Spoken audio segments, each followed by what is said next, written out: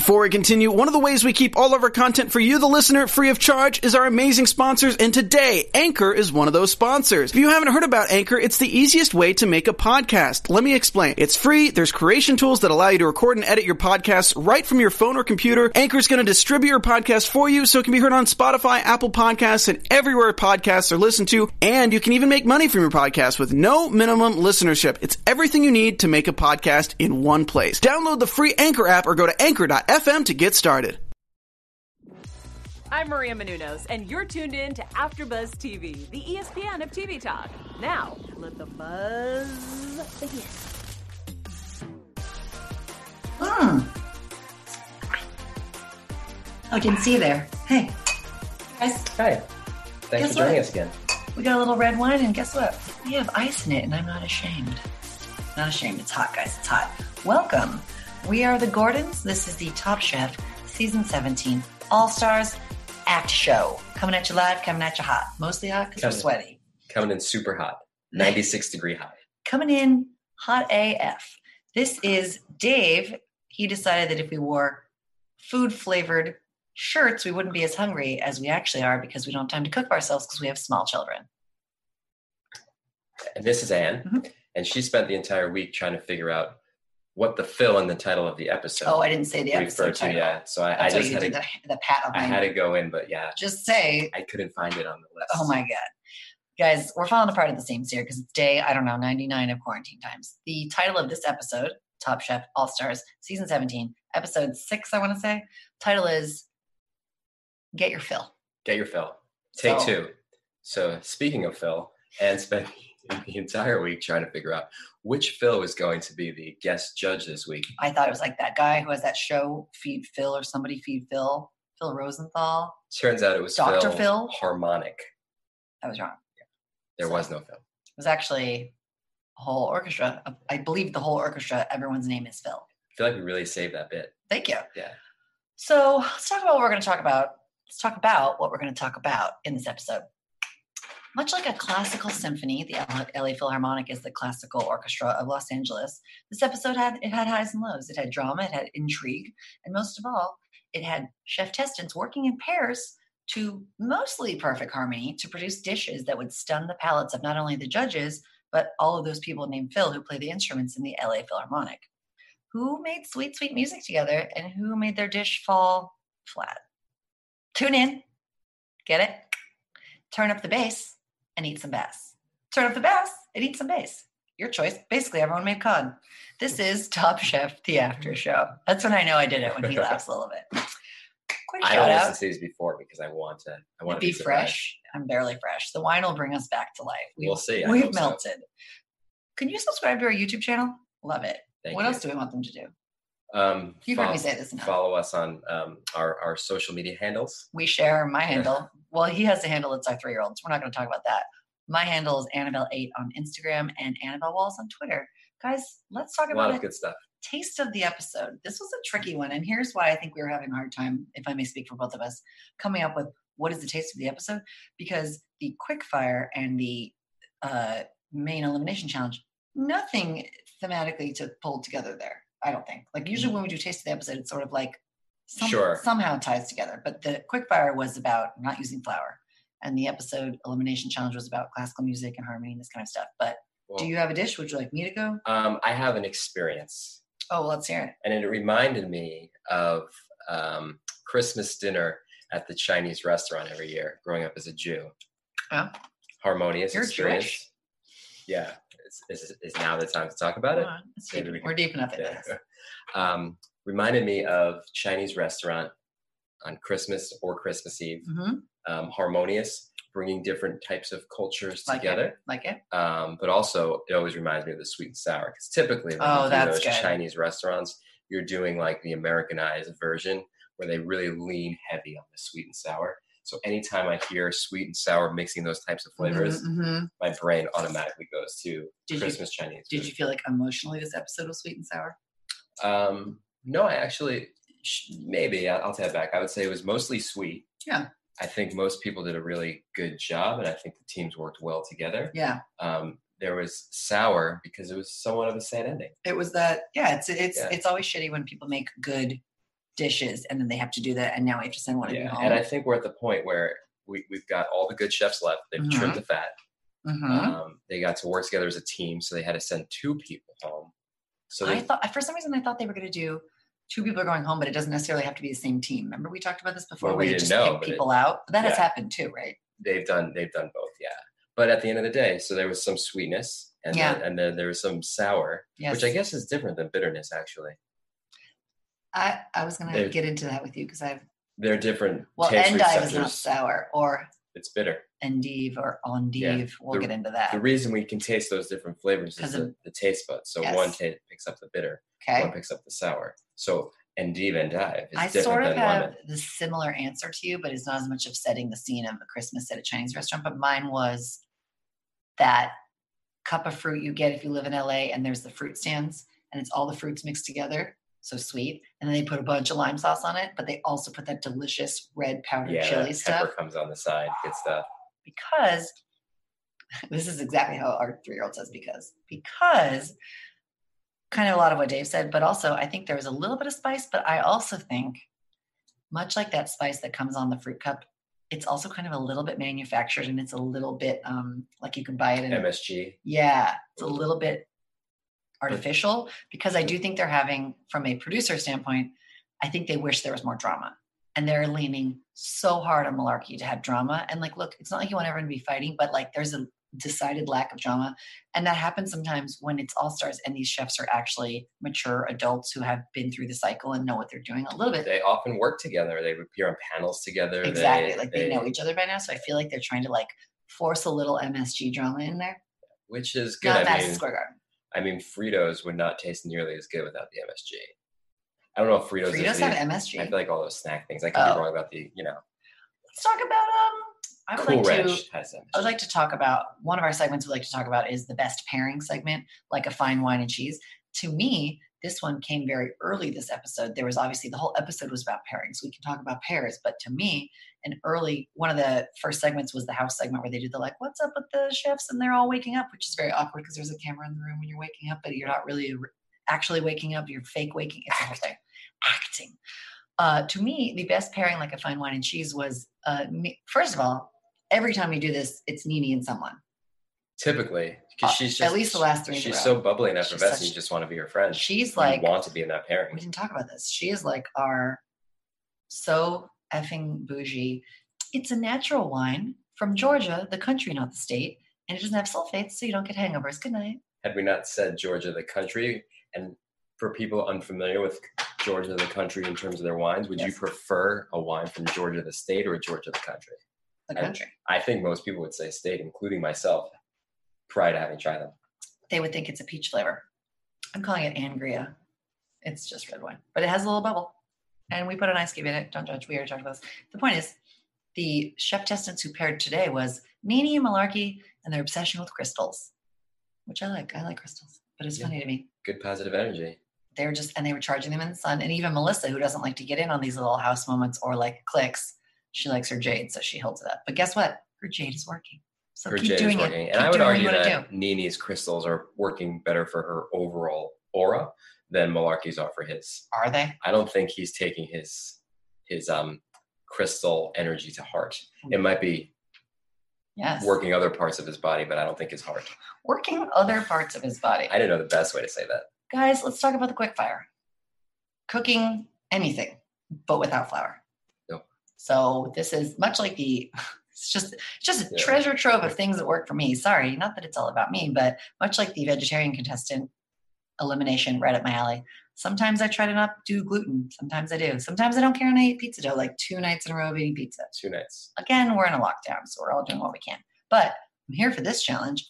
I do think, again, as a gluten-free person who aspires to be always gluten-free, but is on the fringes of gluten-free, you could tell who understood what gluten-free was or not by the flour they picked and what they were trying to do with it. Some of them would say they were doing things, and I was like, what are you doing? Well, what I've learned, blue corn gnocchi. Yeah, what I've learned from living with you is that these flours work in very specific ways and often need to work together. Yes. And in order to try to recreate something or mimic something, could they do that? You need to mix 3 or 4 of these different types. But no one did.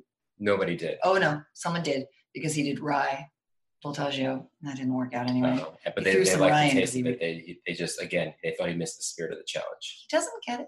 No, he doesn't. This happens a lot. He doesn't get it. What's actually, I think he takes the challenges as inspiration, loose inspiration, and just runs with them and does whatever the F he wants. Look, that makes me think he's not such a skilled chef because he has to stay. It's like what we were talking about with forcing the elimination to be what you were going to make anyway and just bending the thing. Yeah. Bending the rule. He's got his go-tos. He has a lane, he sticks in it, and he does it well.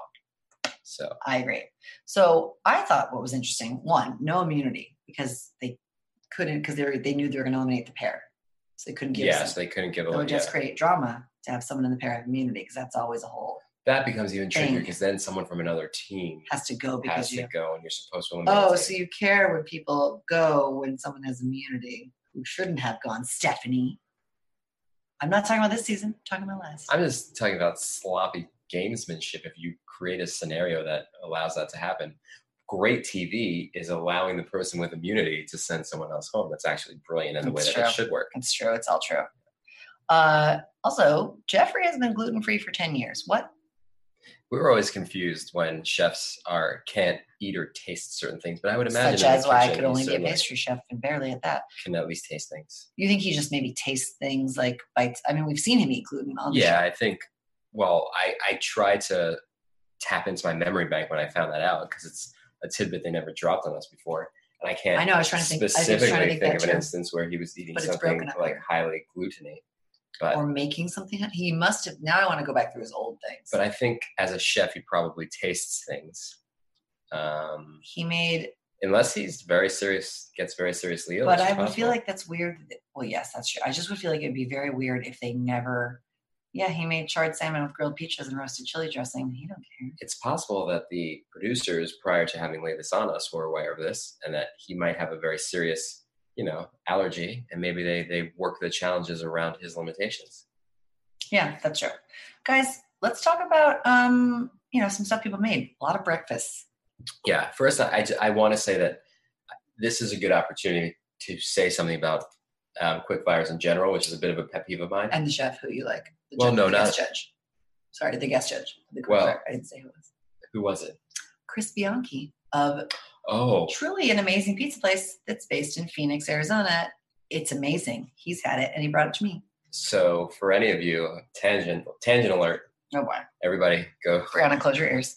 Go grab a beer or a glass of wine or a harder, stiffer cocktail. And if you're going to have red wine, I suggest putting an ice cube in it. One of the best pizza restaurants in all of the country is in Phoenix, Arizona. Mm-hmm. It's owned by the guest judge, Chris Bianco. And it's outstanding. He's from New York. He grew up making pizza in the Bronx. Is it a tangent if it's about food? We're not sure.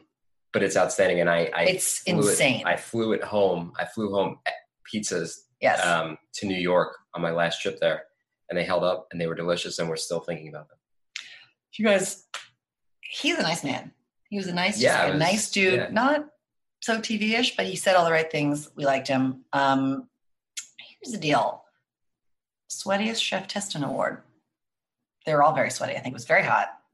They're all sweating to not have flour. But who was the sweatiest, would you say? Who was almost like that episode of Curb where the waitress almost drops a dab of sweat and then does into Larry David's. Was it Malarkey? No, it was Brian Voltaggio. Oh, it was Voltaggio. This is what he does. So speaking of him, he was on the bottom because he made a little crumble and then cruised it. So it's not going to work. He took like a quarter of a teaspoon of one of the flours. Yeah. He's like, I don't like this. Crumble. Also on the bottom, the Malarks. Because why? He didn't get any flour. The donut that never was. Alt flour on his plate. No donut. He was just, he should have just said, I just made the middle. Look, the fact of the matter is the guy's a salesman because he said what was supposed to be skeezy salesman on the plate was the best to die for donut you've ever tasted. There's a Trumpian thread of DNA running through him that I don't like. Not to inject politics into this. No, would never. So who won? Who won? Gregums. Gluten-free McGee. Of course he's going to win a not gluten challenge with those delicious Flappy Jacks made of tapioca. No, buckwheat. Tapioca? Yeah. With buckwheat? No. Leanne had buckwheat. Just tapioca? Guys, he's magic person. He's magic in the kitchen. Well, he's a magic I think person. he has a special I think he has like an ultra elevated palate. I agree. That allows him to understand flavor in a way that the rest of us can't. The reason I'm sort of rushing us along to get to the elimination challenge, besides to make our producer happy, is also because this is kind of like a surprise, which I'm ruining now, but Last Chance Kitchen plays into this episode very heavily. It's like, ugh. So I want us to get to the elimination to get to Last Chance Kitchen because it's basically part of this episode. So we're going to just cut. Oh, sorry. Gregory won $5,000. Congratulations. No immunity, as we mentioned, but $5,000. Yes. I would take the money. Oh, $100. Especially he said he was opening a restaurant, so he needs it anyway. Being as good as he is, he's not going to lose anyway. He's also got to buy more vests. I like that he has the running theme of the one vest. Fringe.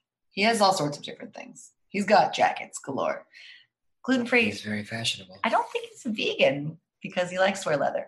Anyway, we digress, as we do. Main challenge, 100-year anniversary of everyone in LA who's named Phil. No, 100-year anniversary of the LA Philharmonic and its conductor, a wunderkind, which, when he came on the scene 10 years ago, Gustavo Dudamel of Venezuelan descent was because he was maybe more than 10 years ago. He was, 27 and he was the conductor of the LA Philharmonic. Now he's decidedly middle-aged. He was born the same year that I was. I was just going to let you set that up however you wanted. Sure. You walked right into it. I went right for it. You said middle-aged. I'm owning it. You're not middle-aged. I am. We're going to live to past 80. If science... Well, fingers crossed. Yeah, but even if you break it into thirds... They were born in 1981. You have an early third, a late third, and a middle third. I'm definitely into the second third, I live with the math for some guys. So they're going to cook for Dudamel and 60 musicians. They're going to be paired with the chef, who has a different flavor profile. So let's talk very quickly about the knife drawing. I actually really like this one, and I do think they've done something like it. I don't think they've done the pairs with something like it. No, I don't think, but I really like it. What would have been interesting? Well, let's explain it first, and then we can. So basically, the knives had 5 different things: salty, sweet, sour, bitter, and umami. The 5 sensations and flavor profiles that chefs cook with. So they each pulled one, and they had to be paired with someone who didn't have the same one. So you couldn't have 2 sweets together or 2 salties. There are some people who believe that smoky should be number 6. Yeah, because I don't know where it fits in those other ones. It doesn't. Oh, it kind of fits in umami. If you had to shove it in one. No. I do like smoky, and I don't even like meat. Yeah. As we've mentioned 800 times. That would have been an exciting twist. What? If they added smoky. Just one person has smoky, and they're alone. And they have to make smoke ice cream, and their name is Malarkey. The smoke trumps everything else. If you make something smoky, right, it's maybe sweet because like a sweet barbecue sauce, but otherwise it's hard to get any other flavor in there. We had a smoker. We bought the wrong chips, and we tried to make smoked cheese. It was a nightmare. Anyway, so what's interesting about we're all learning here. What's interesting about the 5 things? Oh no, I was just gonna say an interesting twist is if they were like F it, and then like the salty teamed up. Just people just like they serve theirs with like a bucket of water and straws. Yeah, or really, yeah. Could be most food. Yeah. Sweet, they just make dessert. So what happened was the double elimination, they laid that groundwork. They laid it as they do. They left those breadcrumbs. Nene got eliminated the last time, the double elimination. So she's got that PTSD. She was eliminated at Restaurant Wars. Yes. That was a double. It was, and that was unusual. I do remember that. You wily producers. Were you in or out for the challenge? For what it is? I'm mixed. It's sort of like a movie that you don't love at the beginning, and then the more you think about it, the more you sort of like. That falls into this profile? Once Upon a Time in Hollywood. Very specific. Well, it's the most. No time to think of that. It's the most. Well, we almost failed too. It's the like most. 2/3 of the way through, we were like. I actually took a nap for about 30, 40 minutes. I have seen the whole movie, and I'm shocked how in love with it. And yet.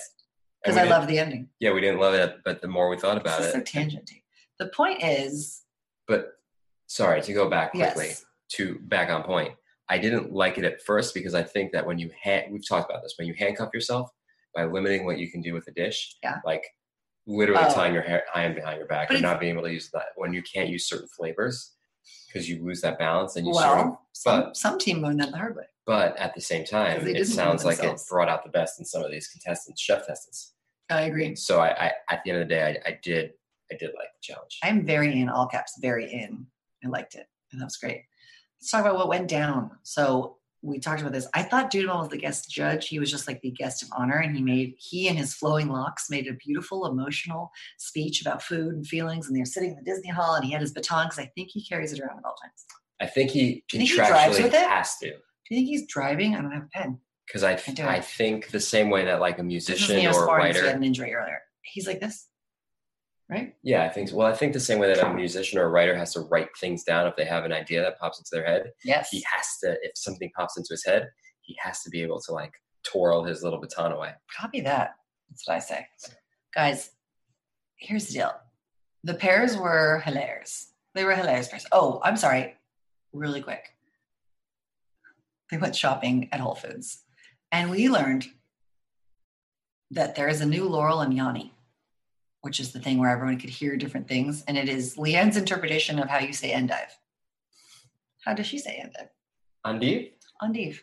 She asked the poor Whole Foods guy where the endive was, and he looked at her like, what? And he was on camera, so he was like, endive? Those guys have to train. And then she said it again. To learn every ingredient, everything they sell there. She's the only person who said it. Yeah. So she's wrong, because those are other chefs. There's many other people who never said, and she stole the endive. Endive. Damn it. Endive. Damn it. Endive. She stole it right. I can't because it's wrong. Laurel, Yanni. She stole it right out from under Eric's tall face, and it was really rude. It's rude. I don't think it would have helped their dish. They had enough bitter green charred things. No, they. And then she talked about how Malarkey is a monkey on crack in the store.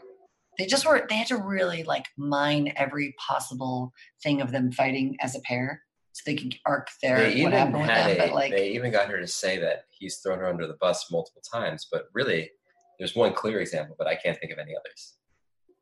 I think he sort of threw under the bus for the oil fish situation of Burning Fish Gate of episode 1.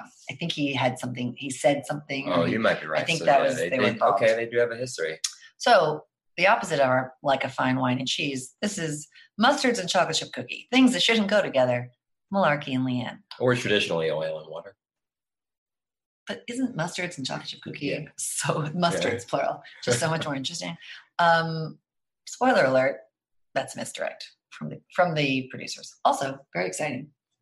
We have a new character on the show. Who is it? It's someone you never even thought you could meet. Her name is Benevolent Padma.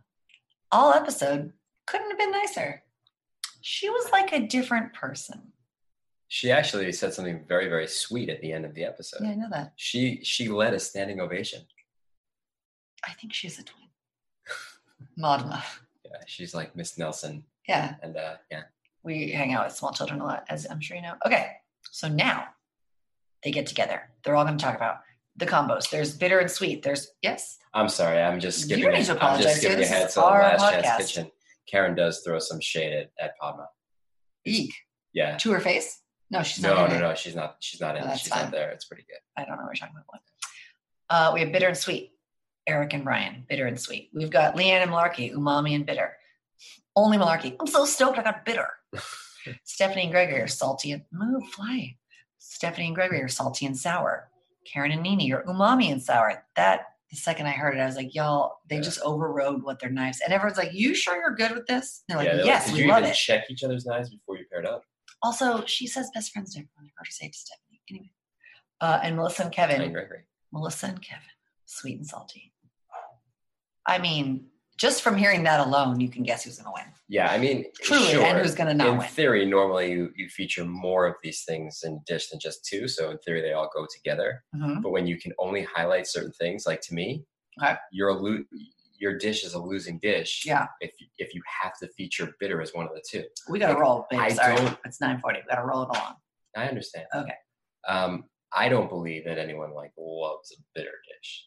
I don't think so. It's accents. So it is hard. I see what you're saying. You have to make two accents. As one of the two main flavors profiles.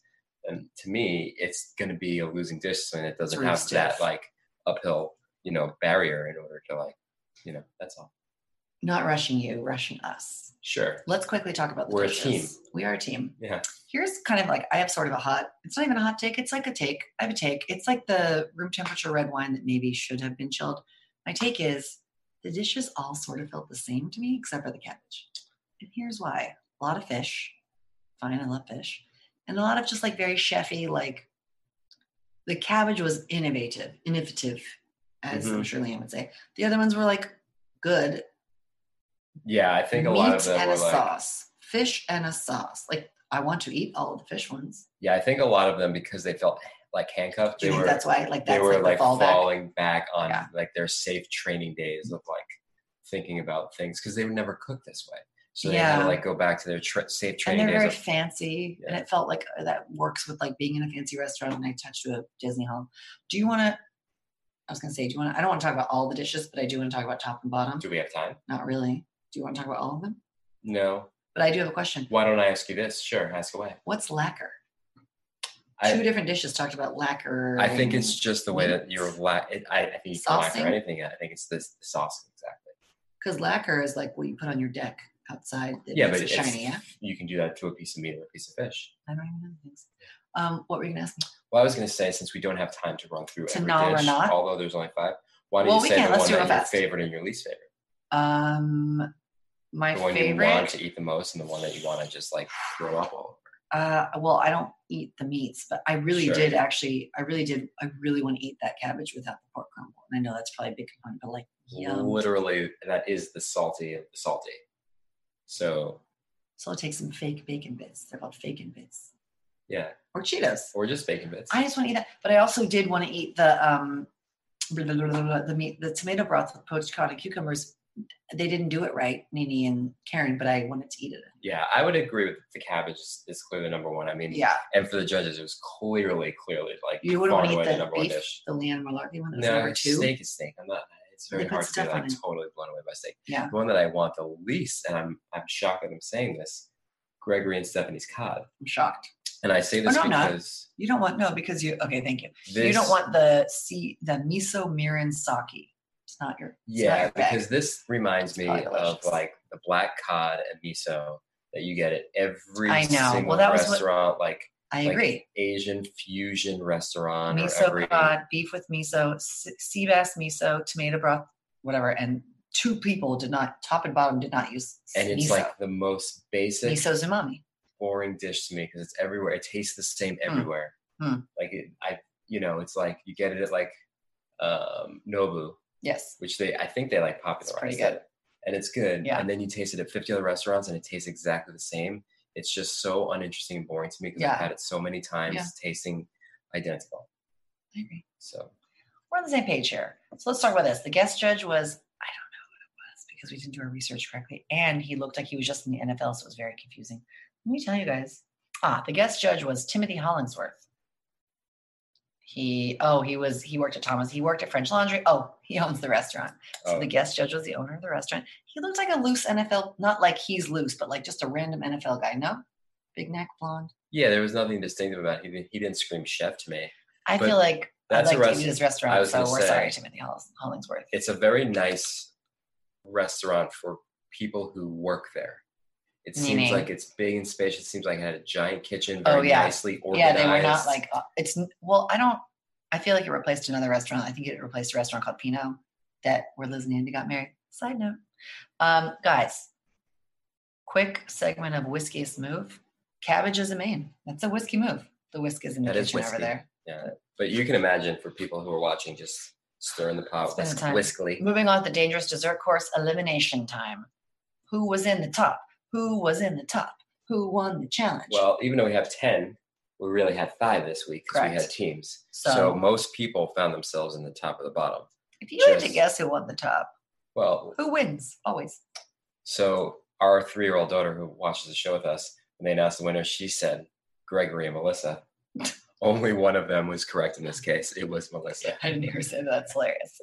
It's really hard to watch a show with 3-year-old and a 1-year-old. That's all we're saying. Kevin and Melissa for the sweet salty fish sauce caramel roasted cabbage with apple and cured pork crumble. Give it to me without the crumble. So I want to say one thing about this before we move on. Yes. Which is to say that we have been just talking,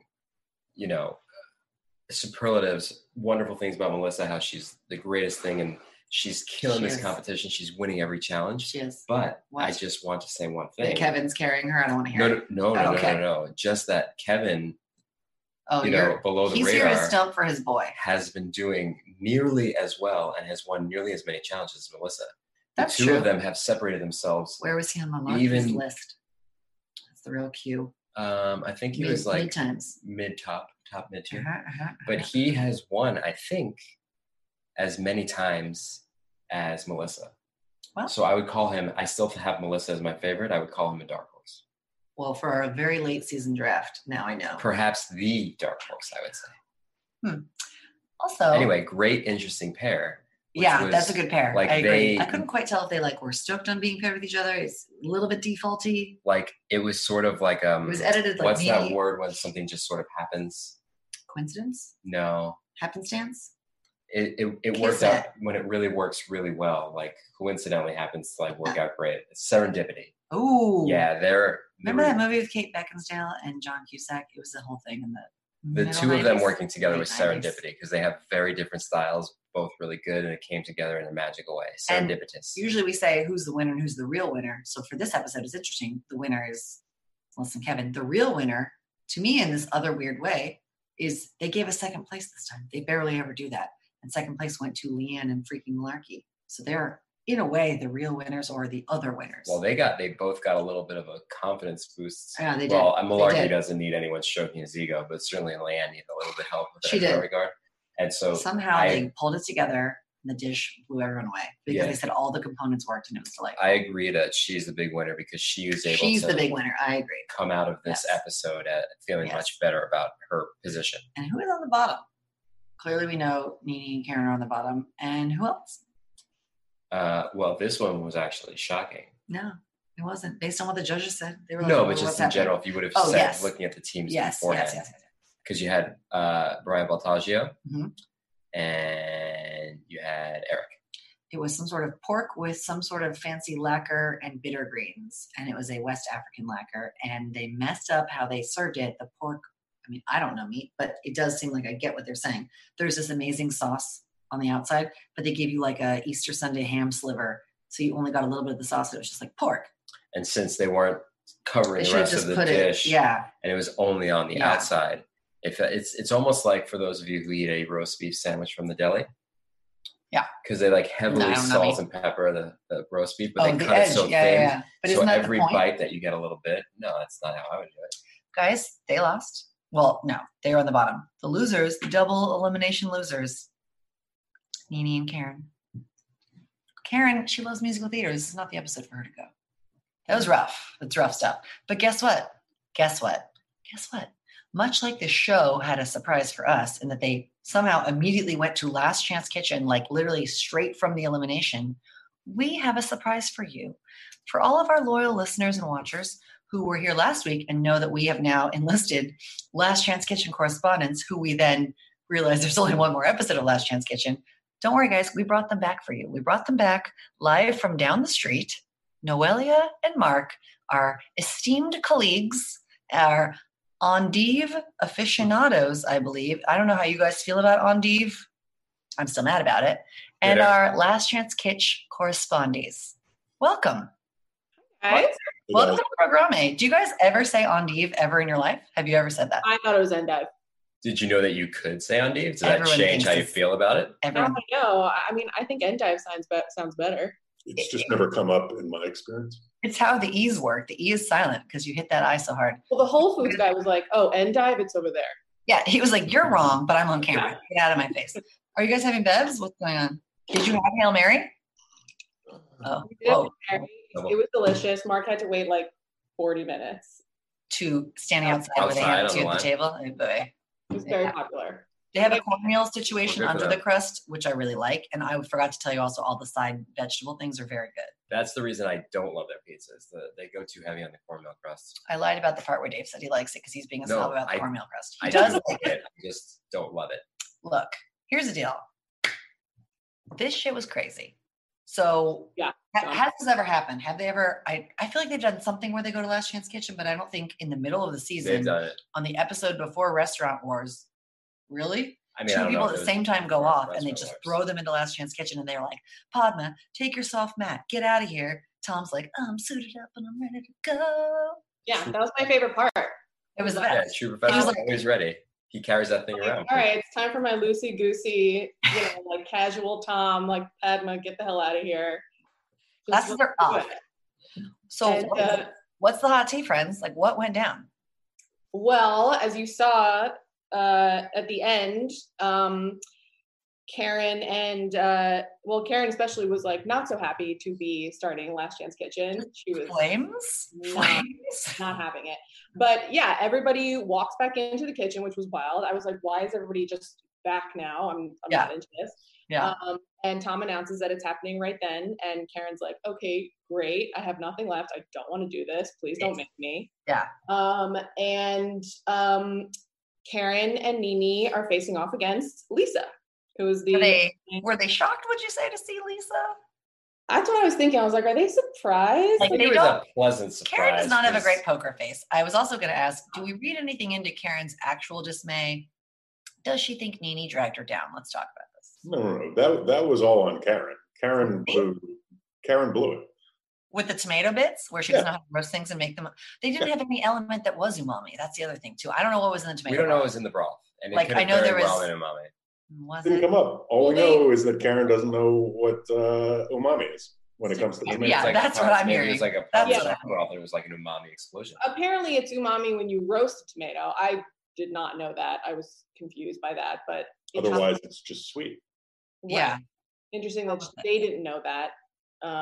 These poor gals. Their tanks are empty. Nene's tank is never empty. Yeah. No, she's got too much energy. Yeah. Like, okay, so Lisa swaggers her way in there as she did. Yeah. I did a little research. She works at Dos Caminos. Who does what? Shade. What do you say? Go ahead. I said I did a little research on her after she won her second episode of Last Chance Kitchen. She worked at like Dos Caminos in like Asia de Cuba. She worked at like the biggest chain. Wow. Yeah, Dos Caminos is pretty big. She's a pastry chef, right? Huh? Is she? Didn't they call her that? Like they did make reference to the fact that she's. Oh, I thought that was Nene. Me too. Yeah. Oh, sorry, you guys were talking about Karen. I thought you were talking about Nene. No, I'm not throwing shade at Nene. I'm throwing shade at Lisa. Lisa worked at Dos Caminos. Oh. Yeah. Maybe they have several locations. So that's the way I think of it. Yeah, she confused me. She's like, I'm rustic, so deal with it. That's her vibe. Rustic is very gracious word to describe her. Go on. Then what happens? So then Tom announces that the challenge is to create a sweet and sour dish because that was the thing that they needed to do last time and didn't do. Karen is still totally not having it, but she's like, yeah, I guess I'll just make a sweet and sour shrimp. I don't know. Wow. Nene decides to make a skirt steak and I forget what was on the side with like a sauce. Passion fruit sauce. She's like, should I use these? And everyone's like, absolutely not. Are you stupid? Yeah. And then Lisa makes scallops with like a fun sauce and like these like cool like kaffir lime chips on the side. She has tons of energy. She's been resting. I know. They have to make them live in the basement of that nice Hollywood Hills house. The losers live in the basement. Oh my God, that house. They have to make the coffee for everyone else. That house is like something we would rent on a work trip to LA when we lived in New York. I know, that house is like, couldn't they have stayed somewhere like cool or like more I can't. It was terrible. And they're cooking along and Karen is just like really frustrated the whole time. And she just seemed like very like, I'm not going to win this. I'm just going to make a Chinese takeout dish. Yeah. So she puts it together. Nene like blows it on the steak because she burnt it twice. I'm sorry. Well, if that's what she meant to do, it's twice burnt steak. Yeah. That's a thing, right? Yeah. And then they were like, no, just deep fry it, which I've never had deep fried steak. That was confusing to me. I was like, what is happening? You can deep fry anything. Is it a There's thing? like fairs that, that's I'm out of my league here. Yeah. No, that's Twinkie legs. No. Or steak. Twinkies. Yeah, Twinkies. I want those. And there was this really amazing moment actually where Karen or the peanut gallery is all yelling at the people and they're like, Joe Sasto yells, hey girls, what are you doing? Like, hey girls, like, what are you going to do? And Karen was like, actually, they call me chef where I come from. And it was just like this very sobering moment. I love it. She threw a lot of shade in that first episode. Don't call them girls. I hate that. It's great. And then like determined to still be in the show as hard as he can. I know. I felt they cut to his talking head and he was like, yeah, I'm not gonna do that again. Well-meaning kind of. He's not a geek. Like he's not like the man. Yeah, he's a young man. To be told that that's not okay. Yeah, he came from a young place. Like Judah Mel, he is young. Right. Thank you. And then what happened? Judah Mel and I. And then her elevated Chinese takeout really captured Tom's heart. She had the most appropriate comment, which was to say that with sweet and sour tends to err on the side of being too sweet. Right. And so she wanted to scale that back, and Tom was very appreciative. What was the take on Lisa's? Like, why was she getting no love besides her eyebrow ring? He always says that everything's a good dish in Last Chance Kitchen. Yeah, I know. Tom was friendly and nice in Last Chance Kitchen. He's like, look, everybody had a great dish. Really want to like a little bit more, just a little bit more. Yeah. No, I think he said the scallop thing was like really tasty. I feel like he doesn't like scallops. He did. But he just felt like, scallops are overrated as a food. Why? They're only okay. What, scallops? Yeah. I didn't know that they were sweet, by the way. Did you hear them saying that, like... Yeah. That is like a word that's used with them. It's almost like it should be the word creamy. It's no, like a seafood element. To them. Do you think? Really? I guess if you like sear them, they can like taste a little sweet, but that was interesting. I was like... when they're not like overcooked, they actually are. Sometimes they can be quite sweet. And was it two-parter or this was all one? This is all the first part. And then what happens? And then what happens? And Check us the bread. So asking for a friend who didn't finish watching. Go on. So Karen wins. Please help us. Karen wins, and she's fully shocked. She's like, "Wow, I literally just got eliminated 20 minutes ago, and now I'm back in competition." Yes. And then Nene and Lisa are going to face off. Aha! So what I'm hearing is that y'all be back. Well, what I'm unclear about is. So that's the end of the episode. They didn't say that whoever wins out of Nene and Lisa is going into Last Chance Kitchen or what's going to happen. Like there was no Lisa and Nene were gonna face off, and that was the end of the episode. But we didn't see them face off. Well, there's a second part. They made 2 parts available at once. Right. There's a second part? Yeah, none of us have watched. Hold on, I have Wikipedia. We're good. This is how you do podcasts, guys. Okay, really quick. We did not see this. Kick down the doors. No. The second part. No. The second part's not up. The second part is no. The second part's not live because it says kick down the doors and say I'm back. April 23rd. Karen did. That's today. Yeah, it happened. It's 14 minutes. I promise. Wait. It's available on Bravo TV. No, live stream it right now. Wait, guys. Let me just tell you what the internet says. You're right. Sweet and sour. 30 minutes to do it. Winner Karen eliminated Lisa. Second part. Karen versus Nene to actually get back on the show. Okay. It was available. And that aired? Well, yeah. Your guess is as good as ours. It's not a guess because I already know because remember I was on an episode, so I know who's back. Oh, that's right. Is it the next one? It's the one after, and there is Restaurant Wars in betwixt. Oh my God. I love Restaurant Wars so much. I love Restaurant Wars so much. Now I know stuff. So now we're all going to watch. You know what? Quite frankly, we were leaning on you for this information. You're our Last Chance Kitchen correspondents. Well, the point is there is a part 2 that we can all collectively as an internet friends enjoy after this because we know that we got rid of Lisa finally. Mm-hmm. And it's basically baby scallops Brianna is saying that baby scallops are also sweet. Baby scallops? Brianna, what kind of monster are you? Who's eating baby scallops? Shell? Like you better stand up for baby cow? Baby they're the veal of seafood. Yeah. That sounds, I'm uncomfortable. The idea. Thank you. Where's it? Wow. Well, who do we think won that one? Who do you think won? Who, if you have the true Nene and Lisa, Nene and Karen head to head. Nene, Lisa, Karen. Well, here's what we got. You have a reinvigorated Karen.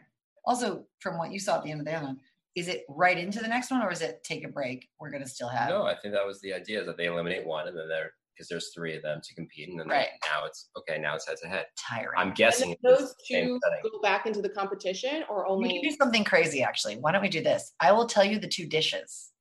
Are you gonna be into this or not into this? I will tell you the dishes. And you'll guess who made what, but I won't tell you who won. Okay. Like this? Mark likes this. Okay, here we go. Dish 1: green curry chicken with delicata squash, green mango salad, and jasmine rice. Other dish: crispy branzino with salsa verde, aglio e olio, pomodoro, balsamic roasted fennel. It's pretty obvious. Yeah, it's pretty obvious. Just think about their wheel. Yeah, I'm just not obvious. And I have a guess, but I don't want to. I mean, I think the second one is Lisa. Yeah. But she's not in it, see, because she got eliminated. She lost in part 1. These are our Last Chance Kitchen correspondents, guys. What? Again, leaning. Who are you going up against? Karen and Nene. Karen and Nene are going.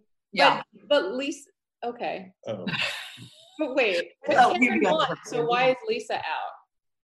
Is what I'm saying. Oh, you know what? Why would Lisa be out if because Tom eliminated her ass. So they announced Karen the winner, and then of the remaining 2 contestants, Tom said, "That's pretty brutal, actually. You get to move on. You are the loser, Lisa," which they've done quite a few times with 3. Like you're second place loser, which means second place winner, which means you and Karen will go head to head. Right, you're in the middle. Karen are going head to head. I don't have enough information to make a decision. Oh, they had 45 minutes to cook family-style meals for Colicchio and the other eliminated contestants, which makes me think this is definitely the last one because it says the winner returns to the main competition. Which we know. Oh, that's intense. It's intense, especially because you're making a family-style meal. That's why there's right after Karen must have been like, "Get me out of here." Her pink hair like faded to a white. I know. Okay, well, let's talk about what we know is going to happen next time, which is just like us trying to parse through the next week's situation. Headline: Danny Trejo and machetes. Here for it. That's exciting. Kevin's very excited. He owns a donut place, so are they going to make like donut knives? Or he also owns a taco place? Taco and donuts, yeah. I will only think about him in Con Air. He's entrenched in the culinary scene of Los Angeles. Yeah. Donuts, tacos. He does it all. That's such a fun guess. It's like very LA. People don't get that LA is obsessed with donuts. Obsessed. Yeah. No one gets it. You get it. And then Restaurant Wars. What is your take on why they're all pitching a concept and malarkey? I don't need any more malarkey. I need less. As the trailer for the next episode came on, I was like, I'm just not going to watch this one because I cannot sit through malarkey pitching himself or talking about himself, period. About Shrek? His Shrek restaurant? His Shrek-taurant? Pass. Yeah. How do you do like a pass and then a hard pass and like what's pass to hard pass? It's maybe they're pitching concepts. They're really like grasping at straws. Maybe they're pitching concepts to the judges pick the 2 restaurants. Right, because they have to. That would be interesting. It's been exactly the same for so long. They probably have to change it up a little bit. Well, there's 10 people left. They got rid of 2, so there's 8 people, but they're adding 1 back in, so there's 9, which is odd to do Restaurant Wars with 9 people anyway. Right? Because next person, whoever wins the episode will watch 10, at some point. So now there's 9. Oh, they lost 8. No, so 8. Yeah, you're right. So they're going to roll in with a 9 person because this person's coming back this episode, right? Sometimes they hold them for a second. Seemingly, I don't know. The math doesn't work. I think they jump right back in to next. The internet you outmathed me. I wish that people wanted to chat with us because we could chat with each other. But I wish that there's 7 people watching and 4 of them are us and 1 is our producer. And also we're sharing computers, so 3 of them are us. Yeah, so 4 strangers watching could chime in at any point if they wanted to on top chat and tell us what they think how Restaurant Wars is going to go down. We had some very interactive comments last time, which was very exciting. I was going to put it in here. How do you think this is what makes good videos, right? Malarkey. Yeah, this is like really, what's the word I'm looking for? Engrossing or captivating, maybe? I think it's captivating. Okay, guys, what is your, we don't really know who's on teams. They were very careful about the editing. We didn't see teams really. We didn't see it would be people. They spent the time on the pitching. I think it would be reckless and irresponsible to make predictions based on what they did show us. Other than I know that Melissa's team is probably going to win. Okay. And if Melissa and Gregory are together, that's the winning team right there. I know. Or Melissa, Kevin, and Gregory, it's over. Good night, Irene. There's no way they can ever pick. Kevin, right. Well, how do they pick? Is it just going to be random knife color picking? We don't know. They showed us nothing. You guys, all I know is that the episode that I'm on is on the week after next, right? Two weeks. This doesn't make sense. There's way too many people still. The episode that I am on is on May 14th. So on May 15th, I'll be having a really just triumphant victory lap.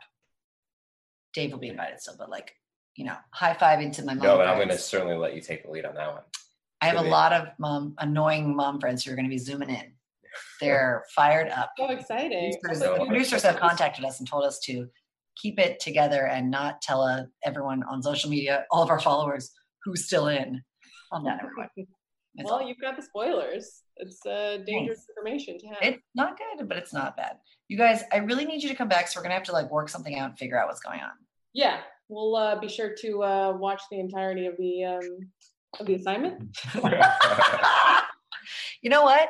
It's a pandemic, and everyone gets what I like to call a pandemic pass. Sure. Yeah, that's our pandemic pass. We get one. I forgot to tell you this, and this is just free. We're going to wrap it up because I know you want to go home, but you're right. But the point is, I was in a meeting. I had a meeting. I didn't even tell you this, Noe, with someone who just didn't come to the Zoom. Just me and Jared waiting on the Zoom. Oh, fantastic. And the poor assistant who only had a photo, he was too ashamed to show his face. It's just he had a photo of himself at a Cubs game. I won't say his name. Was like, I don't know where she is. I'm sorry. Well, I think she's having plumbing issues. And I'm like, bro, a sewage pipe burst under my house. I know when I have meetings. I didn't miss a single meeting, by the way, Same. Yeah. We had literally sewage. Anyway, the point is, but I digress. Everyone gets one pandemic pass. Yeah. Sure. Everyone gets one. Everyone's busy. Guys, love you. Yeah. Thanks for joining. Let's compare notes about our sourdough bread baking and our bougie lifestyles tomorrow. Sharing many photos. I'm going to start. Well, did you already start it? No, it's feeding. I'm going to feed it a couple more times and then I'll start like this weekend. You're talking about me? We're going to just, what's happening, Mark? He was like, are you talking about me? I guess I'm going to feed him a couple more feeding, times. But not after midnight or he turns into a gremlin. It's a horrible thing. We're going to get to ours right now. I'm going to do the float test and we're going to see what happens. Oh, cute. We'll keep you posted. Good luck, everyone. You guys, subscribe to the channel. Give us 5 thumbs up. Give us 5 thumbs up like you have 5 thumbs. I have 3 thumbs. I love you all. Oh, goodbye, everyone. I'll give you thumbs up with all of them. We're going to see you all next time for Restaurant Wars. We're going to dress up because it's serious. I will be playing the part of a customer and Dave will be playing the part of a maitre d' front of house. Maitre d'. Yeah, sorry. I hang out with Leanne a lot. On Dive. On Dive. Goodbye. We love you all. Peace out. Yo.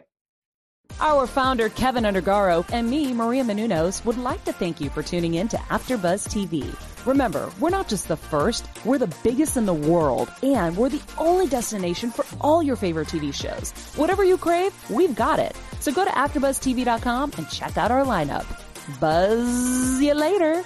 The views expressed herein are those of the hosts only and do not necessarily reflect the views of AfterBuzz TV or its owners or principals.